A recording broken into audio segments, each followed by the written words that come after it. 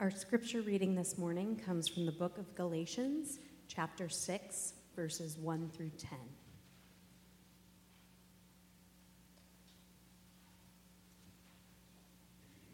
Brothers and sisters, if someone is caught in a sin, you who live by the Spirit should restore that person gently. But watch yourselves, or you also may be tempted. Carry each other's burdens, and in this way you will fulfill the law of Christ. If anyone thinks they are something when they are not, they deceive themselves. Each one should test their own actions.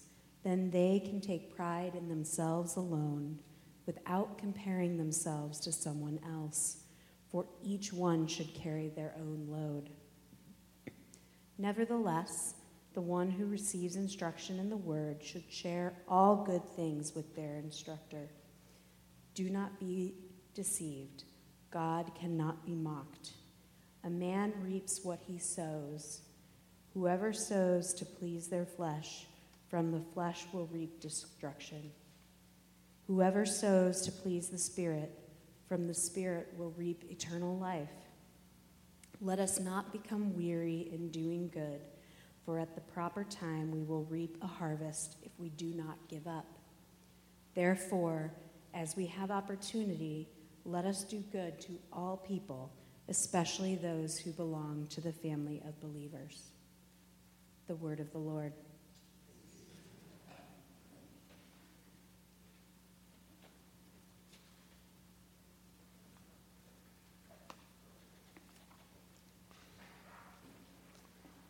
We've been talking for almost 2 months now about these one another commands. And these are the mutuality commands we find mostly in the New Testament, where we learn more and more about what it is to be a community of faith. And often on these Sundays, I've been rereading from Eugene Peterson's The Message. And I wanted to maybe start there with how he phrased this idea of bearing with one another, bearing the burdens of others. Here's how he wrote it. Live creatively, friends. If someone falls into sin, forgivingly restore him or her, saving your critical comments for yourself. You might be needing forgiveness before the day is out. Stoop down and reach out to those who are oppressed. Share their burdens and so complete Christ's law. If you think you are too good for that, you are badly deceived. Share their burdens. Stoop down. Bear one another's burdens. Didn't you always think that this is what your life would be about? This life of following Jesus, didn't you at one point say, yeah, it's going to be mostly about bearing one another's burdens, stooping down, living creatively, reaching out. Just before our text today, back in Galatians chapter 5, the Apostle Paul, he begins to make his case for this kind of a life. He's making the case for living by a whole new ethic, the law of Christ we read here in Galatians 6, but the real ethic that he talks about is living by the Spirit. It's a heroic idea, really, for people who have discovered that faith indeed does change how they look at life, and the important stuff in life begins to be reordered for them. And so Paul writes about living free to love others, free to respond and to act, free enough to let, as he says, the desires of the flesh go, and to be crucified to self and alive to Christ. Free to walk by the Spirit. And then he moves into, in Galatians 5, right before our text today, he moves into this well-known line. Some of us sang it with our kids when they were growing up. You know, the fruit of the Spirit is, I always get them in the wrong order. Love, peace, joy. I always got to look down. Patience, kindness, goodness, gentleness, faithfulness, and self-control. Is that 9? Close enough, right? But he gives us this new understanding of what this life is going to look like. A type of mantra to live by. And so finally Paul says, at this point in the end of Galatians 5, he says, those who live by the Spirit, let us keep step with the Spirit. So we have a new way of walking. That's where we get the idea of walk the talk. Didn't you always assume that this was going to be what it was like to be a part of the community of faith, a follower of Christ? To be free, to walk by the Spirit, losing yourself in something more, and to live creatively for others. You know, my favorite life skills coach, Larry Bird, he doesn't really say much, but when he does, it's like E.F. Hutton has spoken. You know, people listen. And so one time, you know, Larry Bird said, first, you master the fundamentals. And it always seemed like this was the fundamental. You have to be like a real disciple. When you first got the idea of who Jesus is, didn't you picture him out walking the hills of Galilee with his disciples? And didn't you begin to picture yourself as one of those disciples out walking with him? And you would travel places, and you would see him do things and help him do other things, and listen to him and help out where you could. And you were just a part of that band of followers. And it was going to be amazing. There was transforming stuff going on around this guy. This ethic of love, that it was going to be fundamental to life. So anyway, by the time that Paul wrote Galatians 6, and he said, bear one another's burdens, and in this way you will fulfill the law of Christ. By the time I'm reading that, I'm thinking, okay, I get it. That's what it's going to be all about. That's got to be it. This ethic of love as Jesus sees it. And so Paul, he even follows it up by saying, if anyone thinks they are something when they are not, they deceive themselves. This is who we really are. We are people who walk by the Spirit.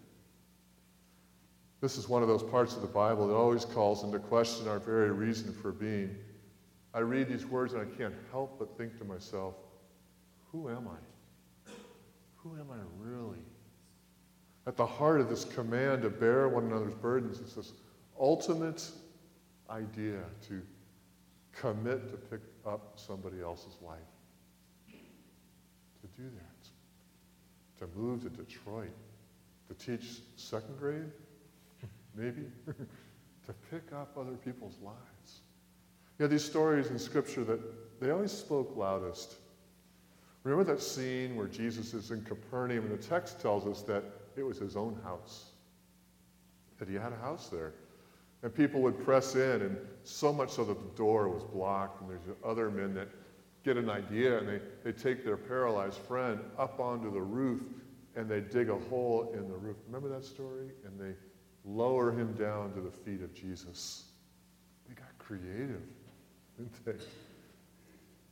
Can you imagine? That story has always caught my imagination. And what did Jesus say when he saw this man being lowered down to him? My roof. What are you doing to my roof? No, he didn't say that. Mark, in his gospel, says he saw their faith, and he says to the man, your sins are forgiven. I think when God sees us doing things like that, being creative, living by the Spirit, amazing things begin to happen. God begins to transform the people around us and even ourselves. Haven't you always wanted to end up on the end of one of those ropes? To be that burden bearer. Let him down. Get him to Jesus. Bearing somebody's burden besides my own. Living a little more creatively. You know the story about Sir Edmund Hillary and his Sherpa guide, Tenzing Norgay. It was on May 29th, 1953, that he became the first people ever to summit Mount Everest. Don't you always love that photo? You've seen that before. I think it must be afterwards. they seemed pretty surprised and happy that they made it down. And that's kind of the story. On the descent from the peak, Sir Edmund lost his footing, but his Sherpa, Tenzing Norgay, he dug his ice axe in and saved him. The line held, and keeping them both from falling to their deaths. Later on, reporters asked the Sherpa Tenzing, about all of that, and he wouldn't take any credit for saving Sir Edmund's life. He just considered it a routine part of his job. He said, "Mountain climbers always help each other." That's all he said. They always help each other. I think that's what this text in Galatians is about, that the followers of Jesus, they just always help each other and others. We always hold firm to the one who's in danger of falling. We take our place at the end of one of those lines and we bear the burden. We wade into whatever the situation is and we bear one another up. It's just who we are. Our family took a backpacking trip some years ago. Our daughter Melissa, who's here today, she can maybe verify a few of the facts if I get them wrong. And this was a while ago. And we were living out in Hawaii at the time and came up with the idea to fly to Wyoming and hike the Teton Crest Trail. And it goes across the spine of that range. So we did all that. I remember we were checking in there in Honolulu for our flight. And there we all were on the terminal. We had all of our packs were spread out and we were still kind of lashing sleeping bags on and making sure things were tucked in, zippers.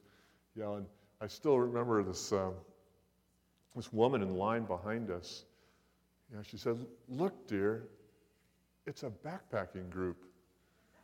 And I felt so good. It's like we're pulling this off. We're selling this. We even look the part. It looks like we're going to do okay with this. And I was kind of feeling a lot of dad pride in the moment. That this family sort of strut and groove. But that would soon be tested on the trail. It was our first day out, and it was proving to be a bit strenuous. At one point, in a place ironically called Death Canyon, packs were being dropped, rather rebelliously. There were tears. The whole dad cool thing was quickly lost. We had a great crisis on our hands, really. All this gear was getting spread out. The kids were discouraged. There was this huge wall of a mountain rising up in front of us, and we had some decisions to make about it all. How would we handle this? Well, the gear was starting to come out of packs and put into other packs. Can you carry this sleeping bag and put this pad on this pack, and can you carry this spoon, please? This block of cheese over here, and finally, whatever was left, I think, went on Cindy's back. And everything got redistributed. And somehow we made it up and over, but it was an effort to carry the burdens of one another. And isn't that a lot like life? How we go through this life, there's so much stuff to carry. Everywhere you look, packs are being dropped, and people are often losing their strut and their cool and not quite sure how they're going to do it. There's this overwhelming amount of weight on the shoulders of people. The Old Testament talks a lot about carrying things, I've noticed. The little book of Habakkuk, this prophecy, it even starts with the very word. The first line of Habakkuk is something like, the oracle of the prophet Habakkuk was received. And the word for the oracle or the prophecy is this word that masah, which really means a heavy load. So it's Habakkuk was saying, this load of this word that I've been given by God, this responsibility that God has given me, it's such a load. We know about that, don't we? We have this stuff that just falls on us as human beings. We've got to carry it, and it feels so heavy at times. I love how Habakkuk ends, though. The end of that prophecy, he's talking about Israel's fate and its hardship. And he says, though the fig tree does not bud, and though there are no grapes on the vine, though there's no sheep in the pen, yet I will rejoice in the Lord. Yet I will be joyful in God my Savior. It's such a heavy message. A Messiah. That same word, interestingly enough, is meant for actual physical loads. Back in Exodus, we read about a donkey. A donkey of someone who hates you has fallen down under its Messiah, its load, its burden. And the instruction was, don't leave it there. Be sure you help him with it, the donkey. And then in Numbers, Moses talks about the same heavy burden. He's arguing with God about the heavy load that he's been given. It says he asked the Lord, why have you brought the trouble on your servant, this trouble? What have I done to displease you that you have put this Messiah, this load on these people, on me? Did I conceive all these people? Did I give them birth? Why do you tell me to carry them in my arms? Everybody's got this stuff that they've got to carry. A Messiah. Have you ever prayed like that? Why do I have all this? You know, it's no wonder then that Jesus, in this great new ethic of love for one another, he speaks of things like going the extra mile. You know, if the Roman law requires you to go 1 mile, we'll double it. Take it another mile. Carry the gear. So it's no wonder then that Paul, when he begins to talk about living by the Spirit, gets into this whole burden-bearing idea. It was such a common thing in those days to carry the burdens of others. Lewis Smedes, the psychologist, he once wrote a book about commitments. And in that book, he talks about what our commitments do to us, how they shape us. So I just wanted to read a section. He says, what life is about for most of us is a search for ourselves. We want to know who we are and how to define ourselves to others. So we spend our lives finding out. We are looking for a personal hub that holds us together as the wheels of our lives keep turning. We are so confoundingly complicated and confused. And that same quote goes on. It says this, one of me is a wily rake. The other is a simple saint. One of me is laughingly healthy. The other is a pouting neurotic. One of me is a romantic poet, sighing for the perfect love. The other is a practical realist, content to love faithfully, if imperfectly. One is vulgar enough to shock my best friends. The other is refined enough to get along in all the proper places. One of me is a true believer. The other is a wondering doubter. I carry such contradictions within myself that I must confuse the angels. But where is the real me?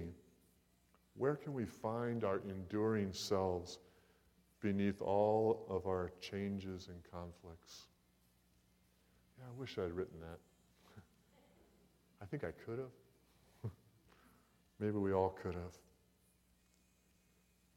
I think Smedes says something about our identity and how it's derived because of how others have committed themselves to us and they've borne our burdens.